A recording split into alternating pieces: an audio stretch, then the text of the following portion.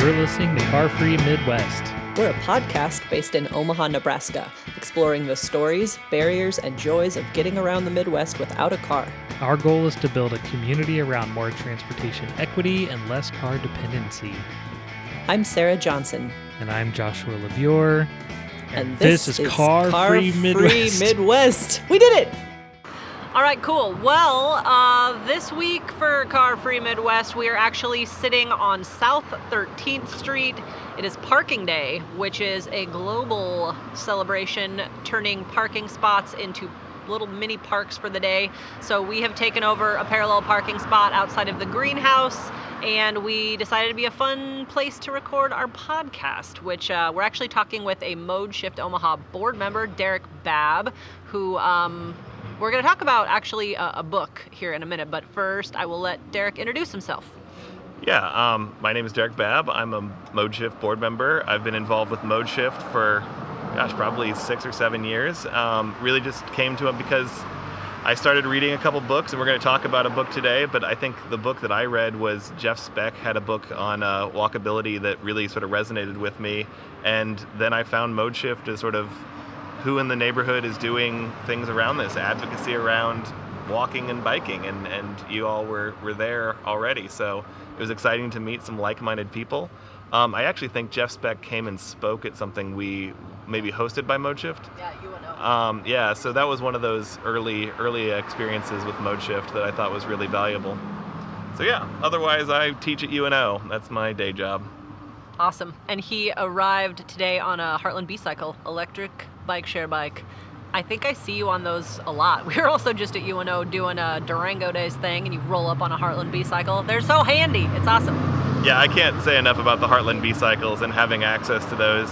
Obviously I have a bike and I'm kind of a bike junkie, but at the same time, there's a Heartland B-Cycle right in Benson. I can walk my kid to school and grab a bike and take it to work. There's a Heartland B-Cycle station right outside of where I work, and it's hugely beneficial to have that Heartland B-Cycle, especially if it's going to be, like today it started to rain. I don't want to leave my bike out in the rain, and not to say that I don't mind leaving their bikes out, but their bikes are already out, and they're designed to take sort of the beating of day-to-day minutia in the city. So. Perfect. Awesome. All right, so today we decided there is a book that is kind of making a lot of sense to us. It's kind of someone that we've been following for years anyway. Appreciate his work. Chuck Marohn with Strong Towns just wrote a book, and I'm definitely not remembering the title. Something about Thoughts of a Recovering Engineer. Tell us the real story. The book is Confessions of a Recovering Engineer, and we were on the pre-release team for it, so we actually got pre-access to the book before it came out, and so I had a chance to read it. It did come out September 8th, so it's been out for a little while now, depending on when people are listening to this. But it's really his sort of take on how the engineering field has driven transportation policy. And one of the things that he talks about a lot is when he came to these realizations as an engineer that they were making all these choices and it was leaving places that they worked kind of worse off. He talks a lot about the financial aspects of city building, but in this he particularly talks about road safety and how road design is driven by engineers and how engineers kind of have this ultimate say in road widths and road speed, and how we as citizens and the city itself kind of need to wrestle that back from engineers, that we need to build places that we enjoy, not places that... It's about building streets that work for people, not just for cars getting through as fast as they can. And I think that that's a lot of times, in Omaha and certainly all over the place, streets used to really be built as places to just shoot traffic through fast and not really worry about the rest of the built environment and the people that are involved. If you're not in a car, you're kind of an afterthought. And so I think that, from what I've seen of this book, there's a lot of good information throughout, but really just kind of turning it back into people-centered planning. Yeah, and I think Omaha is a really interesting example because we had this old streetcar network, and we can see these nodes of where the streetcar used to let people out. And at that point, a street wouldn't have been designed for cars. There were some cars at sort of that early time, but it really was, you got out on the street and then all your needs were met sort of in your neighborhood and in your place. And that's something that we abandoned when we went to this car-only model, or at least car-centric model of getting around the city. We got rid of the streetcar lines. The bus lines that we offer now don't match what we used to have prior to World War II. And in fairness, Omaha was much more compact and also much more dense back then, so it made a lot more sense. Speaking of street configurations, I know one of the chapters that we wanted to touch on today is chapter 2, which is the difference between a road and a strode. And I just thought I would start with a quote from the book that is hilarious and very well put. It says, "A strode is a street-road hybrid. It is the futon of the transportation system. A futon is an uncomfortable couch that converts into an uncomfortable bed, something that performs two functions but does neither well. A strode tries to be both street and road, providing both mobility and access, yet fails miserably at both." Man, okay, just to reiterate, yeah, we're on a strode right now, and it is loud and busy, but also is attempting to be, a place for pedestrians. What do you think about that there, Rick? Yeah, so this street, first of all, we are sitting in beautiful weather, really nice, the place is great, except for the street. Everything about where we are, and we're in sort of the Little Italy area, is the Little Bohemia. Yeah, I lose what we call things, but it's delightful, and you can see when this would have been a streetcar suburb that it would have been delightful. It's just south of downtown, but it's got this 4-lane road that just is pushing traffic as fast as it can through. So the street-road hybrid, I think it's important to sort of define what each of those are, and this is something that Chuck Marohn and other people have talked about a lot. There's a great video from Not Just Bikes on the street-road hybrid. They've done a lot of Strong Towns work. But we can see the streets in town. Places like, I think Maple and Benson is probably a pretty good example of a street. I still think that people go through there too quickly. But Underwood in Dundee is example of a good street. We see streets around where you feel comfortable walking. It's sticky, right? You don't feel like you should be driving through it quickly. You kind of want to stop and get out. And a road is just the opposite. The road is a place for you to just travel through. There really shouldn't be anything. It's a connector from one node to another. And then we get to, here on South 13th Street, we have a strode. It is trying to put a lot of traffic from, I guess, the interstate to downtown. And as a result, we have a really unpleasant place to be as a person not in a car. So I think that idea of converting some of our stroads either to a street or to a road makes a lot of sense, and I would love to see right where we are. This is 4 lanes, 2 in each direction. That could easily become 1 in each direction with a center turn lane. That would buy you room for additional parking. That would stink, but you could also put a bike lane. You could have wider sidewalks, although these sidewalks are really nice and wide. There's a lot of things you can do, and yeah, we're sitting in front of this little parklet. We've turned a parking space into a nice little conversation area, and people are chatting and talking, and it's delightful that it doesn't have to be just storing somebody's private property for free. Yeah, totally. I think that's when you said this is a delightful place aside from the cars, like, yes, absolutely. Because like you said, the weather's perfect. We have a nice shady tree here. There's bike racks. There's actually a trash can. Obviously our delightful parklet. And then a monster truck goes blasting by and kind of ruins it for everyone. So I think what we should see happen on 13th, which there is some conversation, I believe, we've been working with the businesses along here. The greenhouse, again, is where we're in front of right now. They're part of the neighborhood association here, talking about how they can slow traffic down. And I guess it's been about 3 years in the works as far as a conversation around what could be done. Giant truck, semi-town. But anyway, they all agree that yes, the street should turn in from, road diet from 4 to 3. So it would definitely have plenty of room then for parklets, and I think that it would actually then, the other thing that's kind of an issue is this is a long block with little shops on each side of this giant strode, and there's one crosswalk, way down to the north and one way down to the south. And people are like running back and forth across, hoping they don't get smushed. It's like Frogger. So if this lane diet happened and there were, bump outs for pedestrians to be able to cross mid-block more safely, there's just so much potential here. And so it felt like a really good place to situate our parklet to really help people kind of shift their thinking about land use. And yes, this Strode needs to be turned into a street for sure. Well, and the interesting thing to me is like even using like capitalist logic, that this would actually be like a smart place to have a lane diet, because it's another place where like businesses can thrive and bring tax revenue to the city and have a thriving economic space. So it's interesting to me that it's still a struggle even using their own logic. Yeah, Chuck Murren talks about that a lot, that a street is a platform for building wealth, that the city comes along and they provide the infrastructure, the sewer, the gas, and all the things that go with that.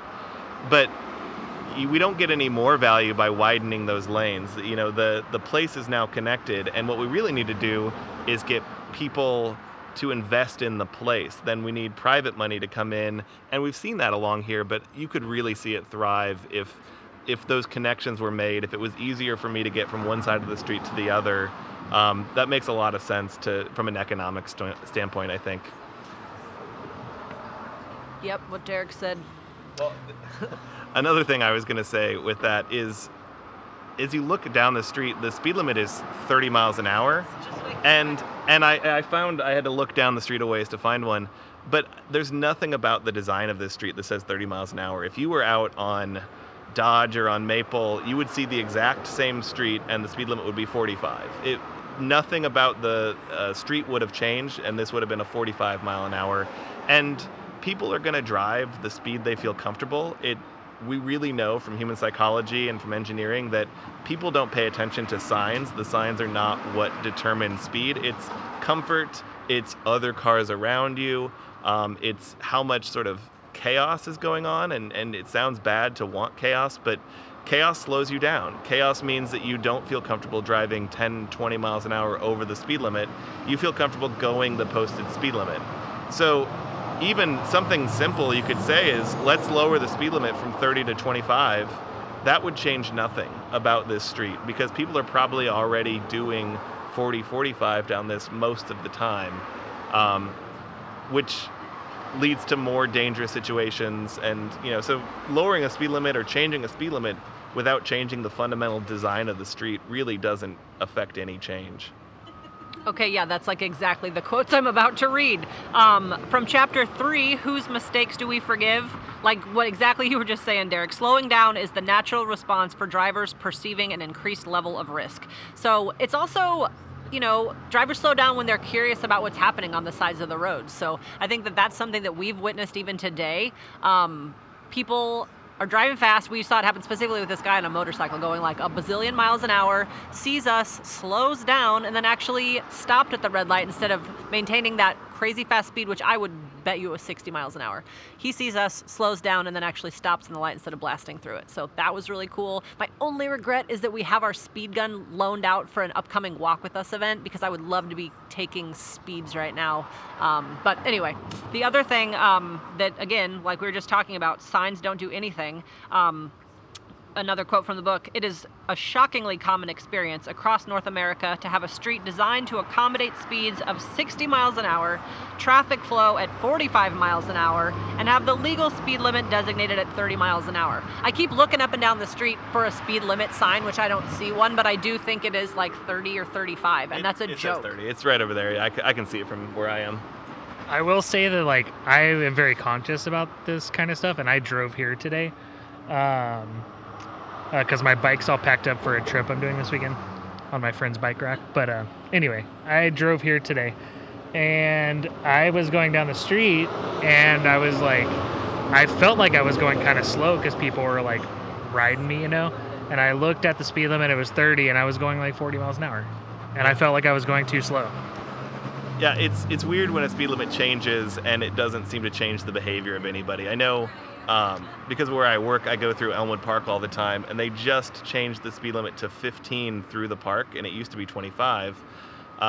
So with a 15, I feel more comfortable riding my bike in the street. but I still get people right up behind you, and there's no place to pass on that winding road. And that one is probably as chaotic a road as you can achieve. It's in a park, it's very windy, there's trees right up against the edge of it.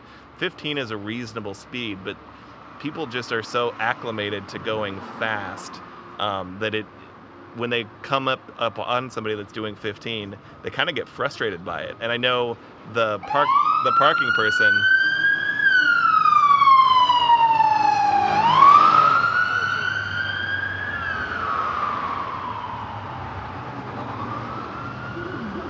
This could be a good segue to talking about how enforcement is, oh my gosh. Yeah. This is just such a loud ass road. So loud. Yeah. So speaking of sirens, Yeah, a great segue as that police car speeds, who knows how fast down the road, to talking about how enforcement is really not the way to deal with speeding issues. We really need to talk about design. And that's why, for a minute there, we were excited when Omaha hired a Vision Zero coordinator, because hypothetically that would mean that he would be looking at roadway design, because we have realized, especially over the last few years, that enforcement is definitely inequitably handed out.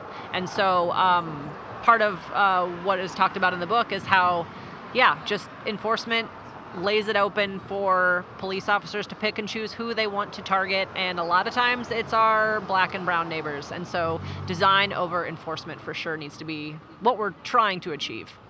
Well, right, because we have this situation where basically everybody's speeding all the time.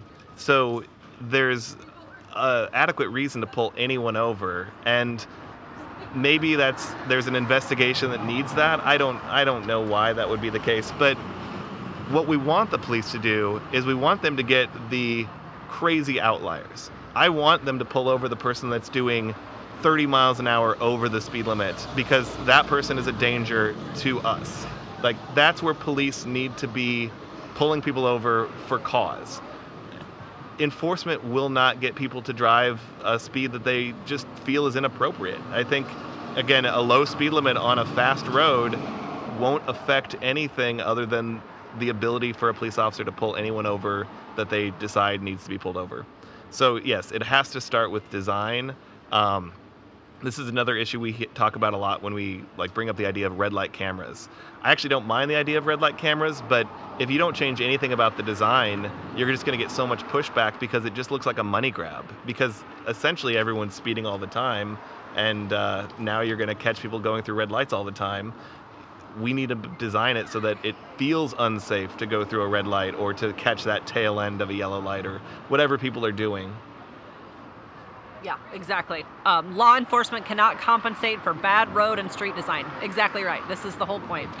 So again, I think just really, we like to, as Mode Shift and just Car Free Midwest, continue to bring up the inequities that we continue to see with racial discrimination and traffic stops. I mean, I don't probably need to remind at least Omaha listeners of an unfortunate suicide, death by suicide because of a quote-unquote routine traffic stop. Someone had expired tags. The police started chasing this person. The person fled because it was a black man who has probably, been aware of sometimes what happens when black men get stopped by the police. And unfortunately, something, again, that could have been a mailed-in ticket turned into an unfortunate and untimely death. So I really think that we need to just continue this conversation. And road design. It's a silly thing, I guess, to keep harping on, but I think it really could make a huge difference for a lot of people's lives. This isn't just beautification. It's actually about saving lives. And to talk about design, just when I was getting here, because I rode a bike from Benson to here, and I had a bike lane the entire way except once I hit Leavenworth on 13th. Then I'm just in this 4-lane road that we've been talking about this whole time. It's 30 miles an hour. I'm on an electric bike at least, so I'm going 18. I know I'm going quick, but it still is uncomfortable. And I ride everywhere. I don't have a car. I ride my bike everywhere. I'm confident in most situations. I still don't like that. I still would prefer even the painted bike lane. I mean, what I want is a protected bike lane like the Harney Street Bikeway, but I will take a painted strip if it means that I don't have to feel like there's a semi or a large truck barreling down on me, that I feel like I'm inconveniencing people. This is like that Midwestern loathing. I just can't get over it. I always feel so bad when I'm slowing someone down, and I know that's my problem and not everyone else's, but I hate riding in traffic when I'm the cause of somebody being delayed, and I know that's silly. But again, as Julie Harris always talks about the different levels of cyclists, like the interested but willing, and like the eager will do it no matter what. I'm probably in that eager, I'm gonna bike year round no matter what, I'm biking. But I still feel really uncomfortable biking in traffic, and I don't know that I'll ever get over that. I'll probably get worse when I get hit by a car inevitably.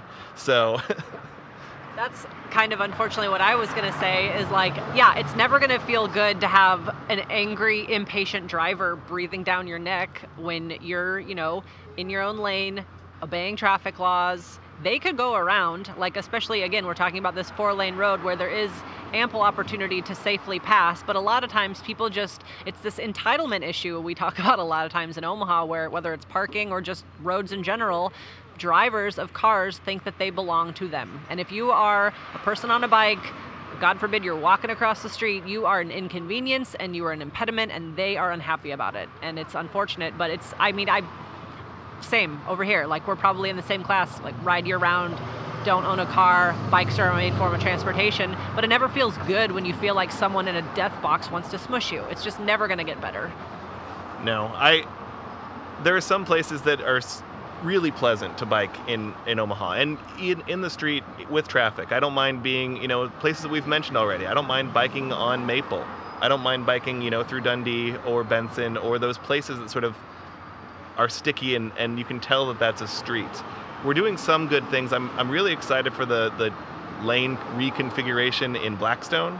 I think that will be good. It's got currently 2 lanes going one direction, one going the opposite direction. They're going to switch that to a center turn lane. Anytime you get that second lane, you get people jockeying for position. You get the people that are trying to make it a road race. 1 lane at a time allows for the one person following the speed limit to kind of set the speed limit for everybody, and that's useful. Here, if I was driving the speed limit down 13th Street here, people would just pass me. They'd go around me, and whether that's making the place safer or not, it's certainly not making me feel more comfortable. So I would love to see some lane reconfigurations a lot of places in town, and start with the ones that are obvious. Start with the ones that have names, right? If we're calling this Little Bohemia, it has a name. This is a place. Let's make this place special. Right now it's kind of just a... My dream is a lane diet on Center Street right when it is about to hit Hanscom Park.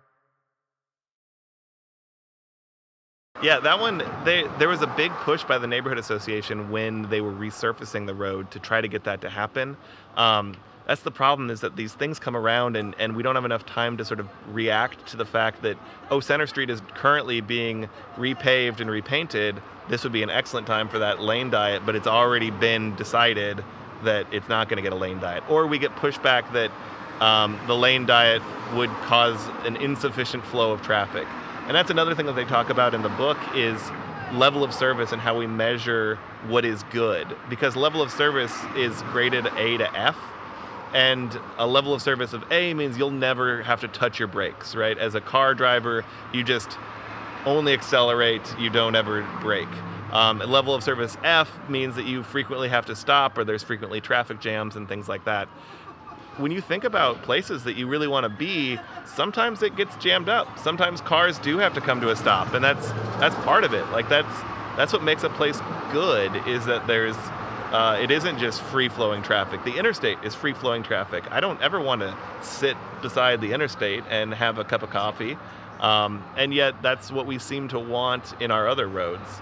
Another one, the Center Street one, is really interesting. I would really like to see a lane diet in Leavenworth, near sort of where Gerda's used to be, and where Jay Coco and the comic coffee shop that we're doing our walk with us. Those are great spaces with these 4-lane roads that drive down the middle of it. It's really hard to bounce back and forth from one side to the other. And that creates a disconnect. It creates a fact that you have to either be on one side of the road or the other side of the road, but then if you try to cross, you really risk your life. And that's where this book starts is with a story of Springfield, not Illinois, where is it? Springfield? No. There's a Springfield in every state. Springfield, Illinois is this. Yeah. So there's a town though, and they have a public library, and across from the public library is the parking lot for that library, and it's just like this. It's a 4-lane road, and they've tried to get people to walk the half-mile back and forth to the crosswalks, but any logical, rational person, just like you're logical and rational for driving the speed you feel comfortable, people are going to be logical and rational in taking the straightest line from where they are to their parked car. And sometimes that's going to put them across traffic. And if we don't accommodate people acting in the most rational way in the moment, then we're going to put them in danger. And so we need to know how people are going to respond to a wide road, how people are going to respond to the parking for a library being across the street from it. We know how people will respond, and so we need to accommodate that. And I think that's an important step for both the design and engineering side of the city, but just thinking more about Center Street, it dead ends into a park. Like, it doesn't need to be a racetrack. Talking about the stroads and roads and streets, there are so many opportunities to really dial things in, slow it down. Again, there's just so many benefits, and it's just hard sometimes when it seems like there are plenty of reasons to do it, very few to not do it, and still somehow we are not doing it. But I don't know. Oh, we did get some news today. I don't even know if I've told you this yet, Derek. I don't know if I've told you yet, Josh. Dear listeners, you definitely don't know. Okay, so I think that this is public knowledge. I'm not entirely sure. Hold the publication delay this release until it's public knowledge. Yeah. There we go. Yeah. Okay, so there's some scuttlebutt on the street that Omaha, the parking department specifically, is coming up with a parklet program that will be deployed in the spring, which is blowing my mind. I hope it's real. I believe it is real. I was told by a reliable source. So yeah, things can change. I guess that's like, as soon as I just start talking down on Omaha and say, oh, it'll never happen, I'm like, okay, no, it can happen. I'm just not the most patient human, but there is slow progress. Yeah, well, the city is continually getting better, and that's something that I always, remind myself when I get impatient, because I'm right there with you. I want change yesterday. But we have a protected bike lane for the time being. And like I said, most of my route from Benson to here, I was either on low traffic streets or in a protected bike, or in a bike lane. It wasn't protected. That's something, right? And something is better than nothing. We know that sharrows are kind of dangerous because they give a false sense of security to the cyclist while providing no actual protection. But for the most part, from here to there, I felt comfortable biking, except there's so many instances of these, and all it costs is paint. There's so many places that in the city that we have a 4-lane road that would be much better off as a 3-lane with that center turn lane. Just because you gain that people turning left stop traffic, that causes a point of conflict. They have to turn across 2 lanes of traffic, that causes potential issues. People trying to cross themselves have to cross 4 lanes. It's so much wiser to have fewer lanes, and then that's fewer lanes that we have to plow snow from. It's fewer lanes that we have to repave. It's just better every which way to have fewer lanes in the city, and yet all of our CIP is going to widening because we have this obsession with never stopping in traffic and never footing.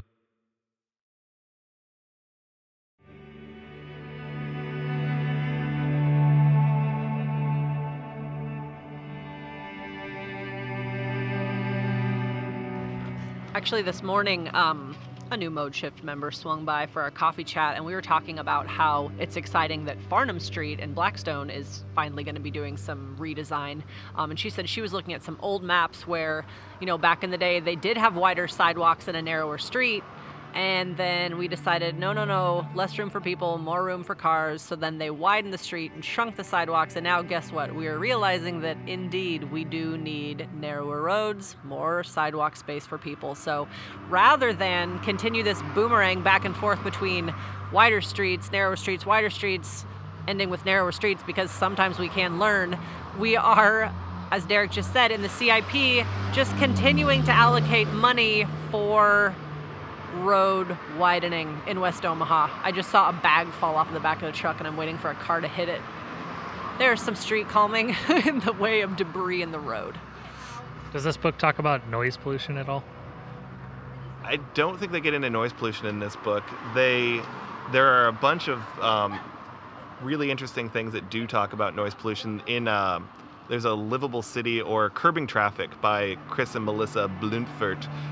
They're Canadians that live in the Netherlands now, and they have a whole chapter in their book that is talking about noise pollution. And they currently live in the city of Delft, which really went kind of the exact opposite way and mandates, for example, certain types of paving so that it is quiet. Sarah just pulled Curbing Traffic out of her bag because she's walking around with urbanist books. But they talk about how Delft requires, outside of schools, for example, a certain type of paving to be used so that it deadens the sound. And it's more expensive, but if you look at like those sound walls that we have up against the interstate or along 72nd Street, those are hugely expensive. It's much cheaper just to design it to be quieter. That's something that I think we overlook with the transition to electric vehicles, is how much more pleasant it's going to be when cars aren't so loud and when you're not behind somebody's tailpipe. We don't need more cars. Cars are not the solution to our mobility problems. But as we move away from fossil fuels, I'm very excited for the city of tomorrow that has fewer gas cars on the roads and just a more pleasant environment for people who are on the roads, whether it's in a bike or in an electric car. Yeah, I just thought about that specifically for obvious reasons, because I'm here recording audio for a podcast and there's like all these giant cars passing by.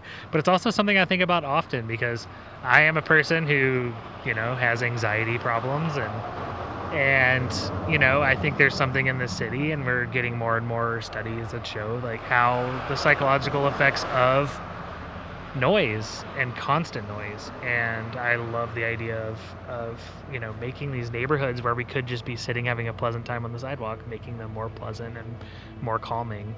And that's why I like the idea that we're sitting right here next to this parklet, because I think that that's like something to strive for, places where people can be calm. And I think that leads to safer cities. It leads to obviously calmer cities, but also leads to healthier cities, not only physically but mentally as well.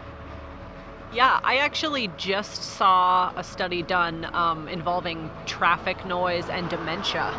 And I told Scott we need to move off of 52nd Street because I already am having my brain leave me. But I think that's absolutely true. I mean, we live on 52nd Street, and I have never lived on a high traffic street like that. And it is only 2 lanes, one north, one south, but dang, people fly up and down that street and it is so loud and so stressful. And being the road safety person that I am, it like extra makes me want to I want to put a sign that says slow the F down in our little yard sample.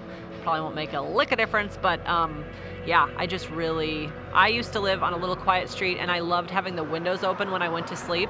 And it's like turning into fall, that time when I love to have the windows open. And then I'm like, oh yeah, I live in this house on a busy street now, and I like it less. So the noise pollution thing, I think, is a really good point. And I think that, like right now,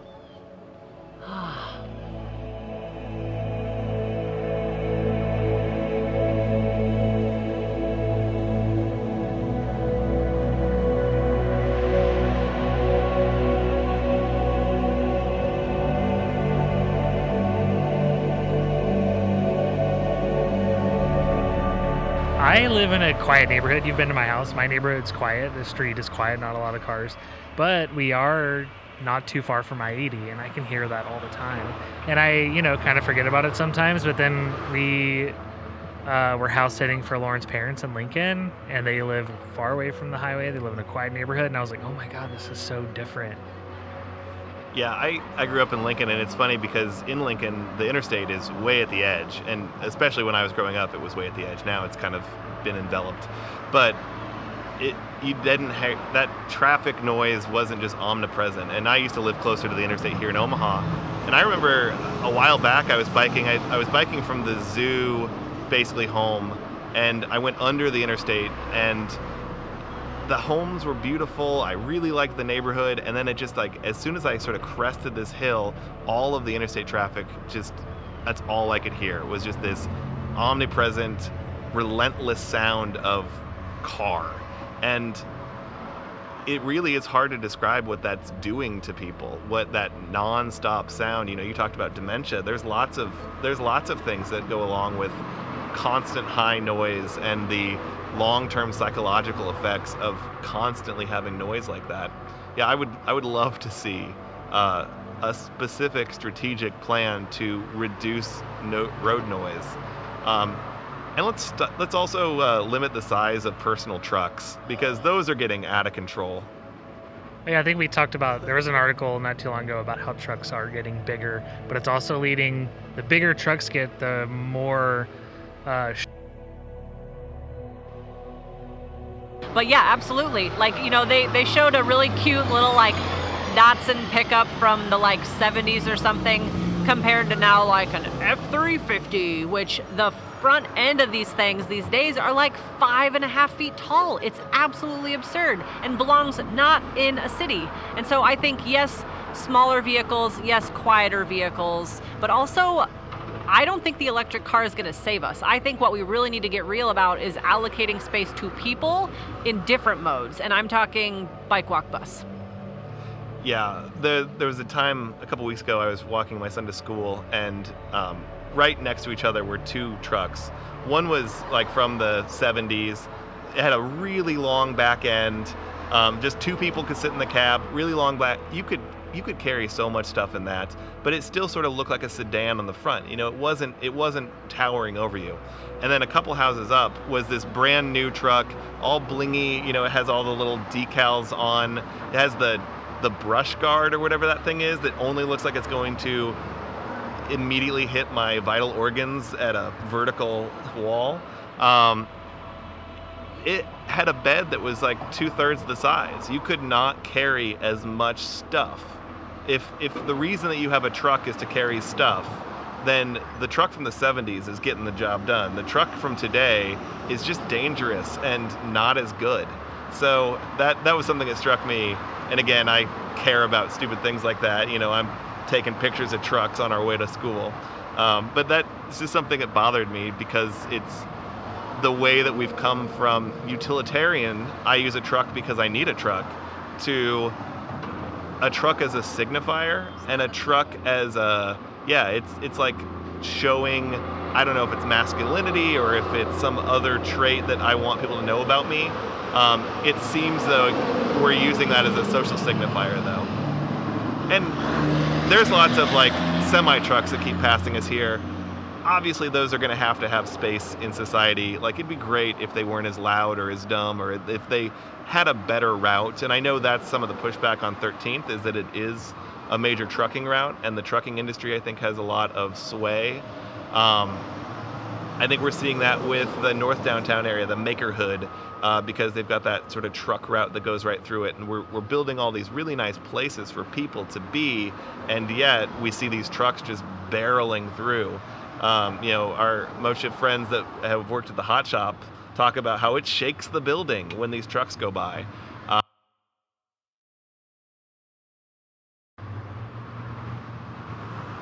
In Europe, they still have buildings, they still build things, they still have warehouses, they move things around. But I'm always so, like, it just strikes me like with such envy when I see, like, especially like, you know, as a cyclist, and you know, you watch these like things where people are going to do these like iconic bike rides in Europe, and just how much smaller the cars are and the trucks are. I don't know, that just makes me jealous.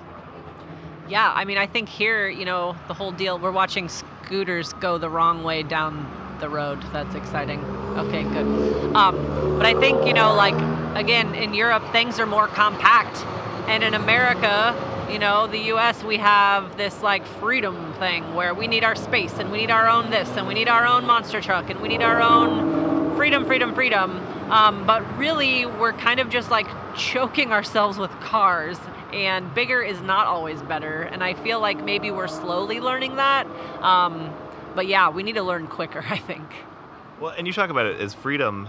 That's something that I've learned since I got rid of my car. And my wife has a car, so I do have access to a car. But the number of things that I cannot do until I get that car back, or until I have access to a car, or I just have to say, yeah, I don't get to do that. And I've gone all over the city on a bus. I bike everywhere. But there's just parts of the city and parts of the civic life that you cannot access without a car. So do we call that freedom? Is owning a car something that costs an average of $8,000 a year freedom? The idea that I have to spend $8,000 a year just to be an active member of my city? Like, I think that's the part that I think we miss. And I wish that people would get the idea that riding a bus, having a bus that comes frequently enough that you don't have to memorize the bus times, that's freedom. Being able to get on a bike and go anywhere sort of that you want to within your city, that's what freedom looks like. And not feeling like you're going to get hit, or feeling like your life is in danger, or even just feeling uncomfortable because someone is behind you and you feel bad that you're delaying them. I'll fly a flag behind my bike for that. I think that when we're talking about freedom, oftentimes in the American sense, that it's been dominated by freedom from government, which is something that we pay taxes for and we have some semblance of democracy over, although I would prefer a more direct style of democracy rather than, whatever. We can get into that. But we don't talk about, and this is something I've been talking about for decades, about like healthcare and stuff like that. We still pay corporate taxes. When we're forced to buy a car from a Ford or a GM or a Toyota or whatever, that's a corporate tax if we have to have it. If we have to go to the hospital and pay a private company to take care of us, in order not to die, that's a corporate tax. Like, in order to live in a society, you have to make concessions. And to me, it's a matter of like, do I want a concession where I have some semblance of democracy over, and do I want to expand that democracy, or do... It's interesting talking about freedom because when I used to do a lot of lunch and learns, where I would go to like UP or Physicians Mutual or whatever, some big corporation would invite me in to talk to their employees at lunch about how to commute to work. And as a little cheesy icebreaker, I would have folks go around the room and, what's the first word that comes to mind when you think of a bicycle? And freedom is the word. Like, that is the word. And that's totally it for me. Like, I feel real antsy when I'm at a place like right now. Scott dropped me off because my bike, that's a story, but I feel trapped without my bike. I don't like to rely on others, frankly, but I like the freedom that a bicycle gives me. And so it is, to me, kind of funny because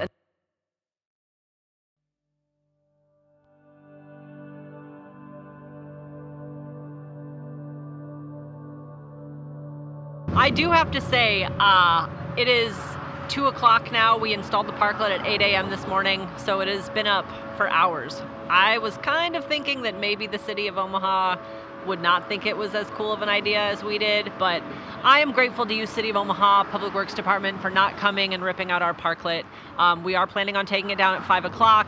It is a beautiful installation. We've had a ton of folks come through. Everyone has really been excited about it and appreciative of it, and it just is a really great way to end the week for me. So I'm jazzed about that little parklet. The flowers are awesome. Yeah, the teal is perfect of the cushions. I was so excited when I found those cushions. They match our mode shift teal. Yeah, I'm excited that I biked here. It's a delightful day. Really nice biking weather. We're getting into fall. I'm bracing myself for, again, I'm a winter commuter too, so bracing myself for the cold commutes. But right now we're hitting that moment where I absolutely love biking, love being out. And I'm grateful that there was a bike lane for most of my journey here. Yeah, and the parklet, when we talked about parklets in the past, we talked about doing it at a place where it had a meter, so we would pay the meter all day so we could kind of justify that we were renting the space. So much of Omaha is free parking all the time, that people get out of that mindset of, you can't use it for anything other than parking. But I'm excited that it's been a success so far. We'll see what the city's parklets look like when those become a thing. The place we talked about doing this before was like in front of the ice cream shop in Blackstone, and there's always a line out the door. You can't tell me that they wouldn't benefit by having curbside seating. There's so many places that a parklet like this could be utilized and really well loved. So I'm excited to see more of them in the city.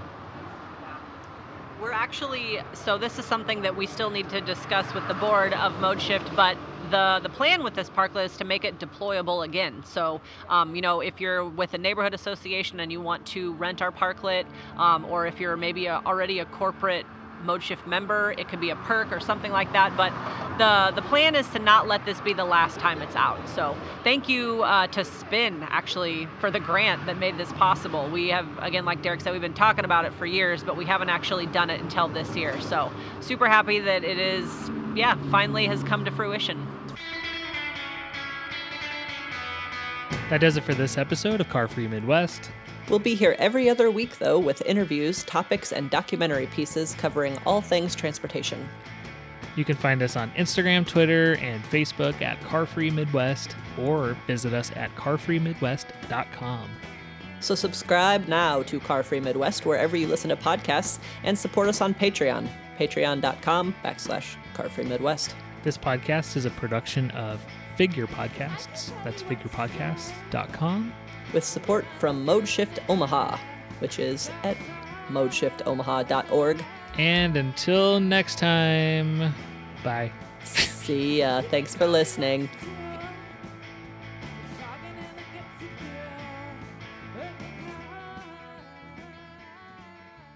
This is a production of Figure Podcasts. For more information, visit figurepodcasts.com.